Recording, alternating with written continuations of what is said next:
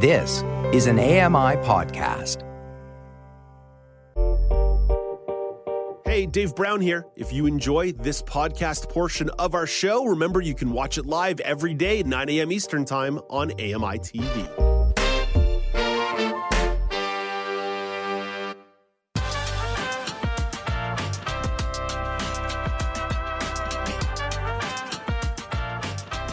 Welcome back. It's Now with Dave Brown on AMI TV. Halloween was less than 12 hours ago. People were trick-or-treating, and already the conversation around gift-giving season and the holiday season has begun. So I stemmed the tide of Halloween talk for 6 weeks. Now I need to stem the tide of holiday talk for 7 weeks. But holiday markets are popping up to help you do some of your shopping, and handmade goods are always an interesting option. Winnipeg community reporter Derek Lackey has some info about the Signatures Handmade Market in his neck of the woods. Hey, good morning, Derek. Morning, Dave. How are you? I am excellent. Derek, why did you want to put the spotlight on the Signatures Handmade Market? You know what? This is actually a craft show that I tend to visit every year with my wife, just because of the unique and beautiful pieces that the different artisans and vendors and artists are bringing, out to this market from coast to coast that are here, and just to see the ideas and the artistry that goes into these pieces, and knowing that they're handmade, and the the durability of some of these things. You can't beat it when it comes compared to that, mass produced, stuff you buy in the store. So there are some really beautiful and unique items that we've picked up over the years that are still to this day, hold true on their beauty and the artistry of it. Derek, you used to work in the trades. I'm curious how much of that ends up translating into some fascination with what I would call artisan tradespeople. It's very transferable, and it's very interesting seeing some of the pieces that people have made, even using copper pipes, which I would have worked with quite often, or various other items, everything from shotgun shells, turning them into Christmas lights for your average favorite hunter, to little copper figurines made from fine micro copper tubing that we would use for air conditioner units and things like that. So it's really beautiful kind of picking up some of these pieces, and especially me living 30 years sighted, I can identify quite a few of them and just see what it is people have gone and turn around and taken to use them for. And it's kind of really, it's intriguing, and it's kind of beautiful in a sense. The market is taking place from November the 23rd to the 26th at the RBC Convention Center in Winnipeg. What are some of the needs to know before somebody plans their visit? Well, the biggest need to know is just which day you want to go. Being a free market, you can head on down. There's no charge to get in. The RBC Convention Center is very accessible, has lots of assistance throughout the building all the time. Doesn't matter what shows you're attending, if it's World of Wheels or the tattoo conventions, everything has tons of assistance there. So you're really in good hands when you're heading down there. Busing is quite accessible around there as well. So you're definitely in good hands heading down there. And as long as you have your routes planned to get there and home, you're definitely set to go. Signatures.ca/Winnipeg, signatures.ca/Winnipeg to learn more. Derek, maybe buying arts and crafts isn't the way to go around the holiday season. Maybe a little bit of Disney is bringing joy to your life. So there's a show going on. It's a Disney on Ice show. Into the Magic is coming through the Winnipeg area. So which Disney characters are going to be included this year for Into the Magic? So this year, Into the Magic, they're also celebrating 100 years of Disney. Wow. I know I've watched a couple of the Disney shorts, and recently there was one on where they actually talked about the 100 years of Disney, and they celebrated all the different characters involved in one giant photo in this little video. So it was quite interesting listening to it because I could identify quite a few of them. But this year, you're going to have your new characters like from Frozen. You're going to have Anna and Elsa there with their Magic Kingdom. You're going to have Coco in there singing along, Moana, Rapunzel, a lot of the new characters, well as a lot of our old characters. So. I was going to ask Derek, for old guys like you and me, we might think about The Lion King or Aladdin, maybe The Jungle Book, Beauty and the Beast. But I guess based on your son's age, that maybe you're getting hit up with a lot of this newer Disney stuff. You know what? It's quite funny because he's really kind of adverse to watching Disney movies. Like we really struggle to try and get things on for him and try and get him to watch them. And his answer to everything is, no, I don't like that. I don't want to. And then we end up kind of almost having to force it and like, oh, like, look, this is just coming on. We're going to watch it. And then he gets caught up in it and he loves it. But, one of his favorites as well as my all-time favorite is The Nightmare Before Christmas. Oh, a little bit of the Tim Burton feel. Yeah, you know what? And recently I got him into watching those. So we watched The Corpse Bride. We've watched Frankenweenie. We've watched, Nightmare Before Christmas. James and the Giant Peach. A lot of the Tim Burton stuff. We got him into Edward Scissorhands. Okay. We watched The Goonies. We've done Gremlins. We're getting a lot of the 80s stuff out that we kind of grew up with. And you know what? He's loving the live action stuff and, the things that we grew up with. So I'm really excited to eventually pull out my all-time, Masters of the Universe collection of He-Man and Masters of the Universe. So let's see what it likes of those ones back in the 80s. So. Oh man, He-Man and Skeletor. Now you're really talking my language, Derek. Derek, back to Disney on Ice before we wander too far down the road of the macabre. What are some of the accessibility considerations that need to be top of mind? Here with the Canada Life Centre, again, it's very much like the RBC Convention Centre. There are tons of volunteers and staff at the Canada Life Centre. Bathrooms are very accessible, and there's lots and lots of them. There are always assistants there by all the stairwells to help you guide you to a seat, which they will take you directly to your seat. So you can always get help there. Lots of food available, and as well, being that the entrance for Canada Life Centre, one of the main ones, is right on Portage Avenue. You can kind of get right there whether you're taking a bus or jumping in a cab. Everything is very accessible. So really, it's just a matter of buying your tickets, getting your night ready, and heading down there with the family for a good time. DisneyOnIce.com, November 23rd to the 26th. At the Canada Life Centre, tickets starting at $35. Derek, thank you for this. Have a great month. You too. Thanks, Dave. That's Derek Lackey, community reporter in Winnipeg, Manitoba. In 60 seconds, Laura Bain has some news to share out of the music world and the entertainment report. But first, Apple is showing off an upgraded line of computers. Mike Dubusky is talking chips in Tech Trends.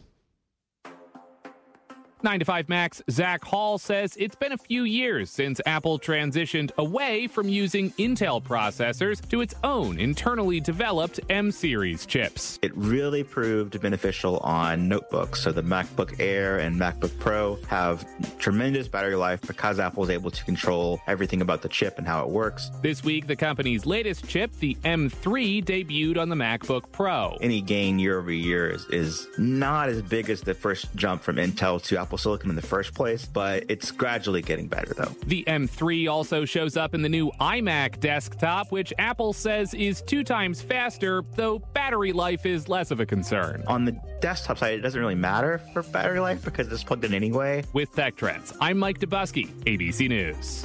Thank you very much, Mike. Laura Bain, it seems appropriate that your entertainment report follows a community report out of Winnipeg because there's a legal battle brewing from a couple famous Winnipeg musicians.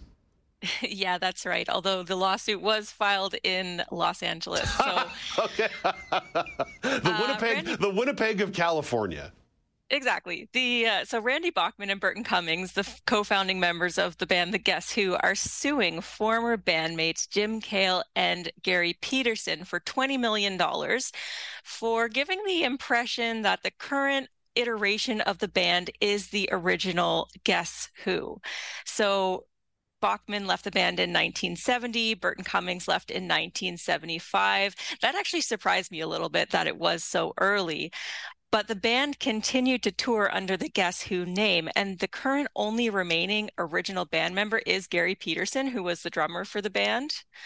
And they've used photos of the original lineup and continue to use recorded music of the original lineup. So in a press release, Bachman said, "Anyone presenting and promoting themselves as the Guess Who are clones who are ripping off our fans and tainting the legacy of the band. It's about time for the real story to come out." And he also called them a cover band.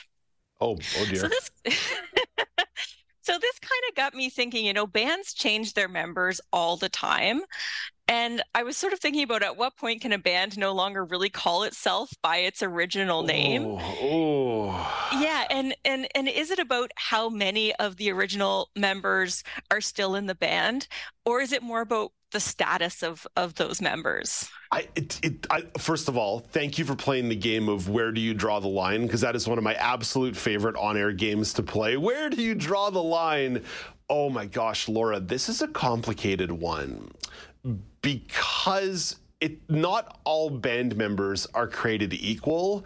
And when I think about the Guess Who, if I was buying a ticket that said the Guess Who on it, and it wasn't Randy Bachman and Burton Cummings, I would feel a little bit ripped off. So I know that it's a little bit complicated, but I would say like your lead singer probably has to be intact, and probably your lead guitarist if I really want, just if it's a rock band, I kind of feel like that needs to be the core still in place, barring some exceptions. Like I went to go see Sublime a couple of years ago with their new lead singer, Rome, and it was excellent, but they were very clear about what that was. On the bill, it said Sublime with Rome. And everybody knows that Bradley Knowles has been dead since 1996, right? Like, there were no surprises here. But I would say you need to at least have, the core of what made the band special. And certainly in the case of the Guess Who, that is Cummings and Burton. Burton Cummings and Randy Bachman. Yeah. I agree it's really complicated. I'm not completely sure. And I was thinking about the band Journey, which famously replaced its lead singer about 20 years ago. But I think the fact that they were co-founders is pretty relevant. For me, I think maybe it has to come down to that. I sort of had that thought as well, that for better or worse, lead singers, lead guitar players tend to be integral to sort of the identity of a band. But I don't know if I want to go as far as to say that a band is no longer that band if your lead singer and or lead guitar player leaves. But maybe it's more about sort of, who founded the band, who's writing the music, who do fans perceive as sort of that personality as well. And you and I talked recently about the Rolling Stones, who of course have, the original drummer, through a lot Charlie of changes, Watts. Yeah, exactly. But I think most people would say, well, that's still, again, you have the lead guitar player, lead singer, and you have that original sound. And maybe that's part of it as well. Maybe it has to do with the original sound that they're maintaining. But just like you, I would feel pretty ripped off if I got a ticket to go see the Guess Who and Cummings and Bachman were not. Yeah, Anastasia in the control room just got in my ear and talked about Queen, right? Queen very famously replaced Freddie Mercury. In Excess did the same thing, replacing their lead singer. But again, I think if there's a certain transparency, I'm going to accept it a little bit more. And I wonder if maybe that's what's at the core of this lawsuit. If on the promotional poster, you're putting band members on the poster that aren't performing, or you're not being clear about the fact of who is performing, I understand why you might want to put quotation marks around the Guess Who. Yeah, it's such a good point. And Genesis was another example I was thinking of course, replacing Peter Gabriel with Phil Collins. But I think it is about the impression. And that was something that was mentioned in the lawsuit, is this false impression that fans are kind of going into it and not realizing that they're only seeing one of the original Guess Who members. Yeah, I do think that it also is relevant and important that fans are responsible for the choices they make. Like, you have to do a little bit of research as well on what you're actually buying. And if you want to say, okay, I'm a Guess Who fan, then maybe you need to know that the Guess Who is no longer together as an entity. It's the same thing with Sublime and Rome. if I knew Bradley was dead, yes, Rome was written on the ticket. But even then, if I was to buy a ticket for Sublime, I've probably got to do a little bit of research before I plop my hard-earned dollars down. Maybe I will give you that point. Although I will say that bands do reunion tours all the time. And actually, there was some controversy recently with Journey where they were looking at doing a reunion tour and bringing back the original lead singer, but that didn't fly, and there's been a bit of an argument about it. So yeah, maybe some onus is on the fans, but I think a lot of people just aren't thinking about it. And with the price of a lot of tickets these days, you want people being happy. That's a topic that you and I need to explore at some point here in the next couple of weeks, just like the cost of entertainment at this point, because it has gotten out of control. But for now, Laura, we say goodbye. Have a lovely day. Talk to you tomorrow. Yeah, thanks, Dave. You too. That's Laura Bain at the AMI Entertainment Desk. Coming up after the break, a couple of stories in the regional news update, including one city being named the rattiest city in Canada. Not ratty based on the clothing they wear, not on the torn jeans that I wear on my lower half, but the actual critters scurrying around. This is Now with Dave Brown on AMI TV, with the audio streaming on the mighty digital airwaves of AMI Plus, AMIplus.com. Don't forget, you've got to spell out plus. So if you ever are away from your television in the morning, but you still need your live hit of Now with Dave Brown and you don't like podcasts, AMIplus.ca. That's the way to go. This is Now with Dave Brown on AMI TV.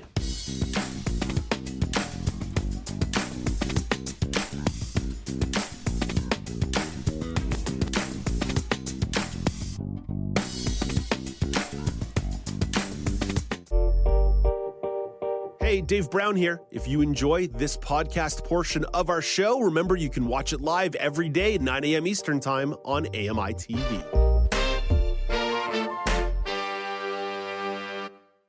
Hi, I'm Jenny Bovard. Join me monthly for Low Vision Moments, where I speak with awesome guests about some of the amusing things that happen when you're blind or partially sighted. Watch on YouTube or download Low Vision Moments from your favorite podcast distributor.